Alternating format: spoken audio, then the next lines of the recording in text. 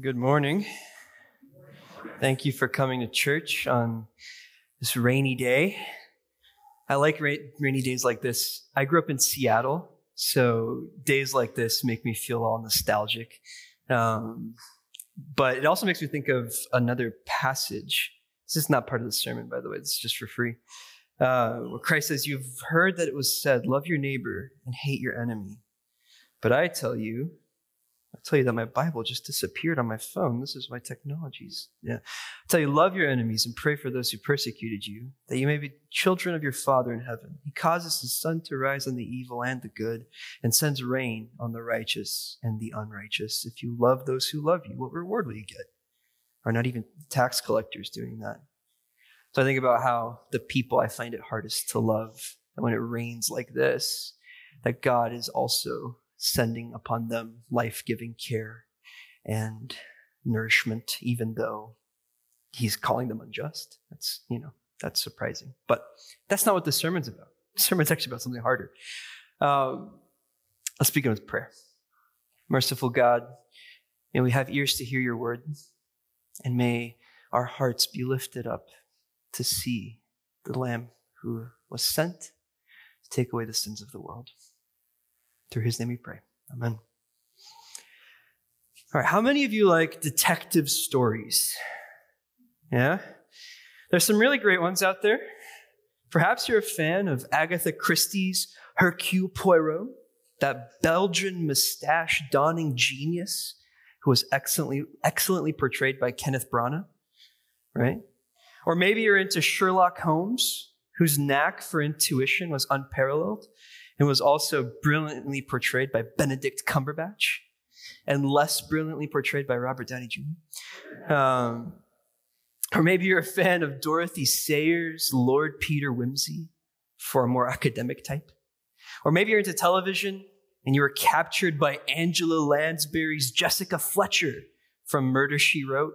Or maybe Sykes' faux psychic Sean Spencer.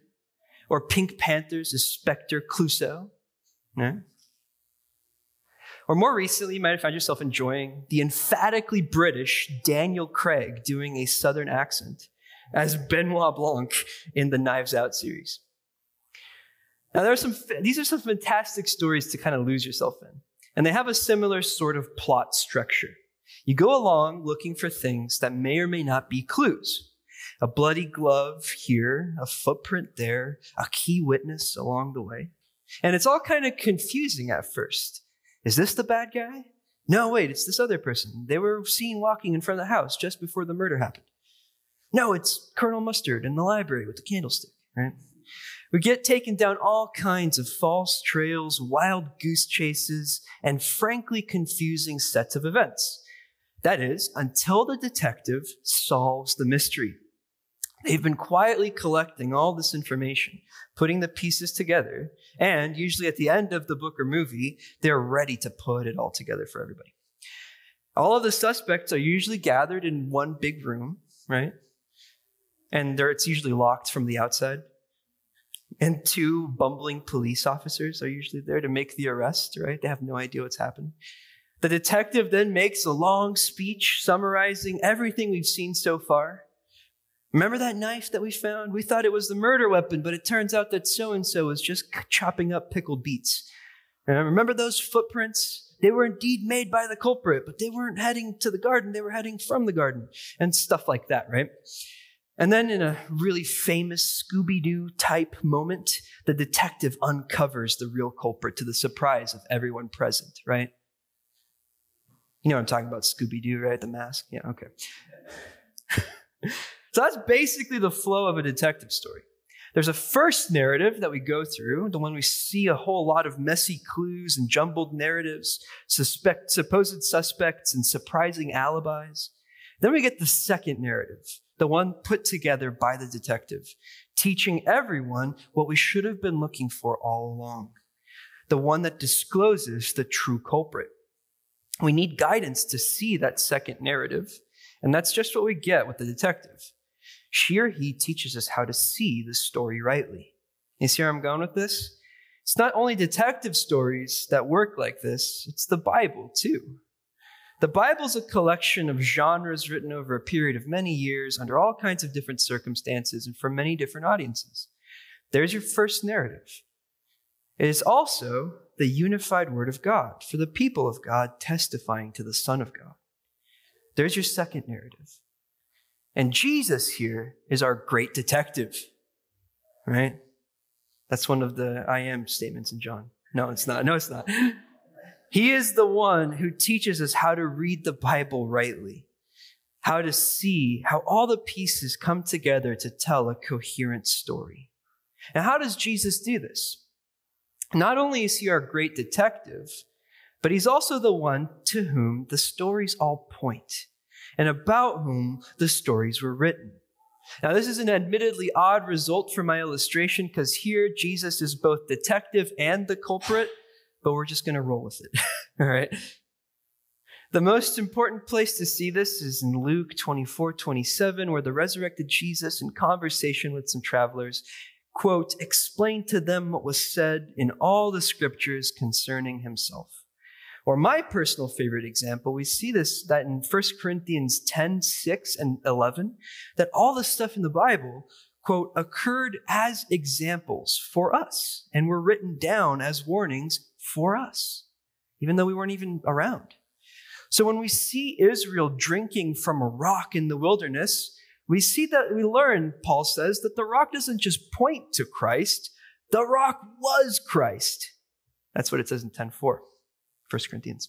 Christ is our great detective, the one who shows us how to read Scripture by showing us how it is all about him. Now, I begin with this setup because one of our passages today can seem pretty harrowing. Genesis 22 brings us face to face with God's relationship to death. And it can seem like God likes death. Not only that, it can seem like God likes the death of precious children at the hand of their parents. That would seem to make God out to be quite a villain, a cruel God who doesn't know the value of the relationship that exists between parents and their children. Not only that, but Isaac is not just any child, he is Abraham's covenant child, the one through whom Abraham's hopes were to be realized. So God not only likes death, does not value the relationship between parents and children, but also changes his mind quickly about the promises he makes to the people he loves. Or so it seems in a perfectly understandable reading of this passage. And in a week, when we're thinking about the death-dealing tendencies of human beings, it is important to see that actually God does not delight in the death of his creation. But just like detective stories surprise us with who the culprit really is, in the words of Dwight Schrute, it's not the person you most suspect or the person you least suspect, it's the person you most medium suspect. So also this story is going to surprise us.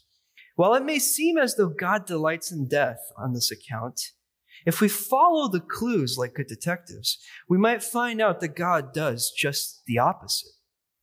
God does not enjoy the death of human beings. God has done everything possible to ensure that death is destroyed. How? By stepping into death himself. So I want to dwell on the story of Genesis 22 for a little bit. Its details are pretty straightforward. God summons Abraham and tells him to take his only son. Only son? That's weird, right? Didn't we just hear about Ishmael a couple weeks ago? Last week? A couple weeks ago, anyway. No, last week. I don't know. I've got kids. He has to take his only son to Moriah and sacrifice him on a mountain.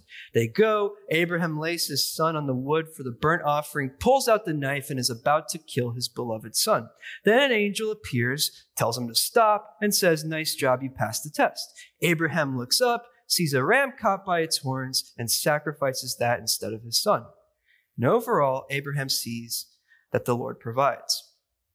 Okay, lesson learned. But surely there was an easier way to test Abraham, right? Now the angel knows that Abraham fears God. Abraham is a complicated, problematic even figure, but what he ultimately is an example of someone who is justified by faith. For us Protestants, Genesis 15:6 is a crucial verse. Abraham believed the Lord, and it was credited, and he credited to him as righteousness. That's super important. Abraham was faithful. So let's have him sacrifice his son? Something else must be going on here. As a first narrative, then, things are a little perplexing. What happens when we read this account, though, in the words of the Apostle Paul in 1 Corinthians 10, as though they were written for our example? How is this God's word to us? So let's put on our Sherlock Holmes hats, deerstalker hats together and look for clues. All right? You ready? Okay, Joel's ready. Everybody else is terrified. Okay. The first thing to notice is that we actually have some guidance in the New Testament about this. In John 8:56, Jesus tells us this: "Your father Abraham rejoiced at the thought of seeing my day. He saw it and was glad." There's the faithfulness of Abraham. He acted as one knowing Jesus' day. Hebrews gives us an even more detail in chapter 11, verses 17 through 19. It says this: By faith, Abraham, when God tested him, offered Isaac as a sacrifice. He who had embraced the promises, he had already embraced the promises, was about to sacrifice his one and only son. Now hold on to that, because that description is key. One and only son. Abraham had more sons than that. Even though God said to him, "It is through Isaac that your offspring will be reckoned." Abraham reasoned that God could even raise the dead, and so in a manner of speaking, he did receive Isaac back from the dead. That's Hebrews. There's a lot there, but the picture that we get of Abraham is surprisingly positive. He's faithful. He was looking to Jesus' day. And these are important clues. And there's one more clue in the New Testament that might shine the magnifying glass on something important for us, and that's Romans 8:32. He who did not spare his own son, but gave him up for us all, how will he not also, along with him, graciously give us all things? Through these passages, we can begin to see our great detective putting the pieces together for us. He is showing us that the difficulty of this passage is meant to point us beyond Abraham and Isaac. That the purpose of Genesis 22 is to extend itself beyond itself. Genesis 22 only makes sense as a narrative with a series of clues pointing us to a son who was not spared, Jesus Christ, the true sacrifice God has provided. So let's keep looking for clues. In verse 2 of our passage in Genesis 22, God tells Abraham to take his son, his only son, and if that weren't enough, the son whom you love. There are two things to notice here. First, God is laying it on kind of thick, right? He is reminding Abraham that Isaac is his only son, so that if he dies, there's no more promise left. And that he really loves Isaac, his dear son. God is deliberately pulling on the heartstrings, calling Abraham's tender affection for Isaac to the forefront. They will then have a whole trip to Moriah for Abraham to reflect on that love, on the challenging nature of God's command, and how those two forces are going to struggle inside of him. The second thing to notice is how these descriptions are a bit odd. Only son? Maybe that's because the son God would use, that Isaac was the son God would use to carry out his covenant promises, but that's a bit slippery. When Hebrews goes on to describe this act, as we saw, the author calls Isaac Abraham's only begotten son, the very word used to describe Jesus in places like John 3:16. And when you hear words like only begotten, your Trinity alarms should be going off in your head. If you remember the last time I preached up here, if you haven't, I'm not going to explain the Trinity all over again. But, right, if you hear words like only begotten, you should be thinking procession, how the Father and the Son relate to one another, right? So Isaac is Abraham's only begotten son. That's bizarre, right? But alarms should be going off in our head. Already we are getting hints that this story is about more than just Isaac and Abraham. It's a story about sacrifices made by only begotten sons. The signs pointing to Christ continue. They see the place for the sacrifice on the third day, says verse 4. God loves to work on third days. Right? When you hear third day, what do you think of? I hear a lot of mumbling, but I'm assuming that you're saying resurrection. Yeah, exactly. This particularly holds forth to us the mystery of the resurrection, God's final defeat over death. A story that once seemed to implicate God in the forces of death is now causing us to think ahead of God's final resolution to death, God's final word against death. That blessed third day when Christ was raised and ascended is our hope. It's Isaac's hope. It was Abraham's hope.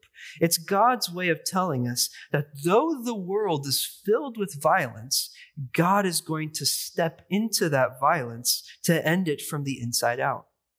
Since we're looking at Genesis, we might also see this in the story about the flood. I was just talking to a colleague of mine who teaches kids ministries and stuff, and she's telling me how weird she thinks it is that people do Noah's Ark for little kids. It's a story about the whole world getting wiped out. Anyway, right? So God sees in the flood story how corrupt and, quote, full of violence the world had become. In Genesis 6:11, full of violence. God says he will destroy the earth on account of that violence, but enables Noah and his family, along with the animals, to be saved. Oddly, this is really odd. Though the earth will remain full of violence after the flood, immediately after the flood ends, there's more violence. God promises never to destroy the earth again. What's up with that? Was the whole flood a big failure? Well, lots of things are going on here, but God is showing us that violence is not resolved with more violence. The injustice of the world is not fixed simply by deleting all of the unjust people. God sees our evil, our violence, how, quote, every inclination of the human heart is evil from childhood, says Genesis 8:21. And yet he will not meet violence, with the result that only more violence is created. He is instead going to step into our violent hearts.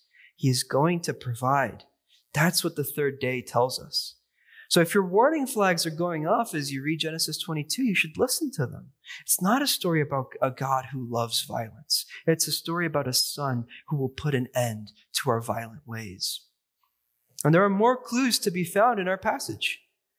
Abraham took the wood for the burnt offering and placed it on his son Isaac, says verse 6. Isaac carries the very wood that is meant to serve as an instrument of his death. What are you thinking, right? Do you see it? Here, Isaac is a figure of Christ, the one who carries his own cross to the place of the skull, says John 19:17. Like Jesus, Isaac is here both priest and sacrifice, carrying the wood for the offering and serving as the offering himself. But already we are seeing how Isaac was never meant to die. If Isaac had truly been intended to serve as the sacrifice, no good would have been done. He cannot be our priest and sacrifice, as neither could any of us have fulfilled such an important role. Here's how St. Athanasius puts it. He says this: the death of Isaac would not buy freedom for the world. No, that could be accomplished only by the death of our Savior, by whose stripes we are healed. Again, we should be struck by the oddness of Isaac's sacrifice. Why is Isaac going to die? Why is he carrying the wood for the sacrifice? He could never be both our perfect priest and our perfect sacrifice. He should not be the one dying. Indeed, because he won't be. Someone else will be, the one to whom this story is pointing. And then we have this moving exchange between Isaac and Abraham. "Where is the lamb for the burnt offering?" asks the son. That seems like a fair question. Then, in a moment that displays more gospel mysteries than he could ever have imagined, Abraham says, "God himself will provide the lamb for the burnt offering, my son." God himself. Origen, a theologian in the early church, captures the purpose of this exchange really beautifully. He says this: Abraham responded to his son's inquiry about present things with future things. He answered a present question with a future answer. Abraham, through his faith, is confessing to the ultimate provision of Christ, a provision that will make Isaac's death unnecessary. Isaac will not die because God himself will provide the lamb. Hebrews tells us that Abraham believed God to be a God of resurrection, a God who brings out life from death, who cares about the violence and destruction of the world he has made, and is actively working to defeat the evils that constantly surround us. Remember the mention of the third day. Abraham believed God would provide the lamb, and God did provide the lamb. That's what the story is about. God would not require the death of Isaac. God himself would become the son who was sacrificed, the lamb for the burnt offering. But at Isaac's sacrifice, Christ was not there. A ram was, and it was the ram who took the place of Isaac. And yet, the ram, like the rock of 1 Corinthians 10, was Christ.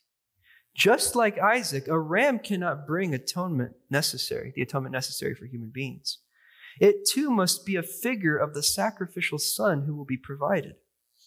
But make no mistake, Isaac has indeed gone from death to life, but not because of the dumb luck that a ram was stuck there nearby.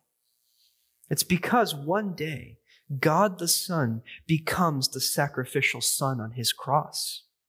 The Lord will provide, and on the mountain of the Lord it will be provided, says our passage. And while the ram is indeed a provision, the true provision testified to in this passage is to the Lamb of God who takes away the sins of the world. Okay, so I think we've gathered up all the clues. Here's time for that famous final review. This is the Scooby-Doo moment, all right? Here's how Origen puts it. Abraham offered to God a mortal son who was not put to death. God delivered to death an immortal son for humanity. Do you see the switch, the reversal? Here's how another early church preacher, Caesarius of Arles, puts it. He says this: in Isaac was designated what was later fulfilled in Christ. Abraham offered God his mortal son who was not to die, while God surrendered in death his immortal son for the sake of humankind. The mortal one does not die, the immortal one does die. Right, you see? Rather than being a story about how God delights in death and in the agony of his people, it's a story about the reversal of death. It's a story about how the cross of Christ, testified to here, takes the ugliest, most grievous aspects of human life and defeats them. It takes those who are mortal and makes them immortal. It takes the one who is immortal, and he dies. Aspects like the death of innocent children, taken on its own, it is a very difficult story. Genesis 22.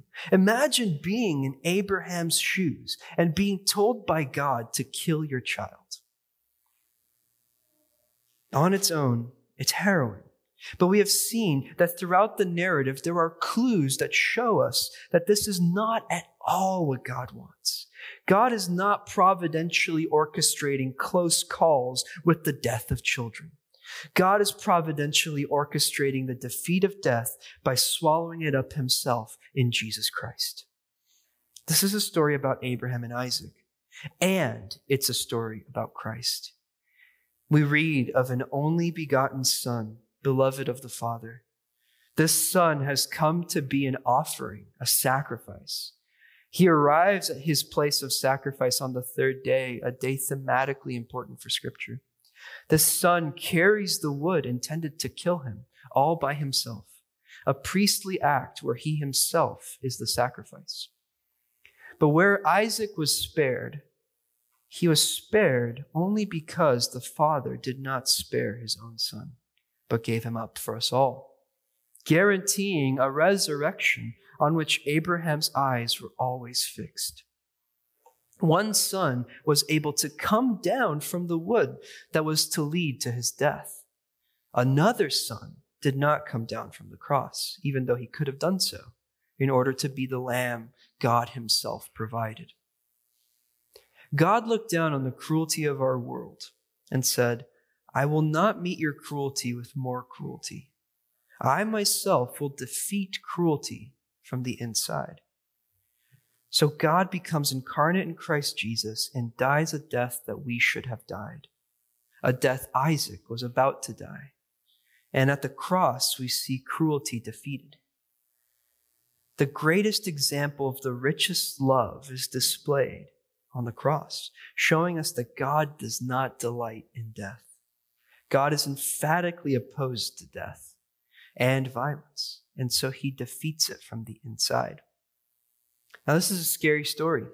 It's a story like the Noah story. It's a story of fear, of anxiety, of trembling, and of faith. Why is it here? Why do we read it as Christians? Why is it in our Bibles? To point us to and prepare us for the death of the true only begotten Son, the one whose sacrifice provides true atonement, cleansing us from our sins and purifying the world of its evil. And that's why at the end of our services, we cast everything to the cross, knowing that we have set our hopes on the risen Christ, like Abraham did. On that day, there will be no more weeping over those lost, for God will restore all that has been taken away. And that's ultimately our hope. In the name of the Father, of the Son, and of the Holy Spirit. Amen.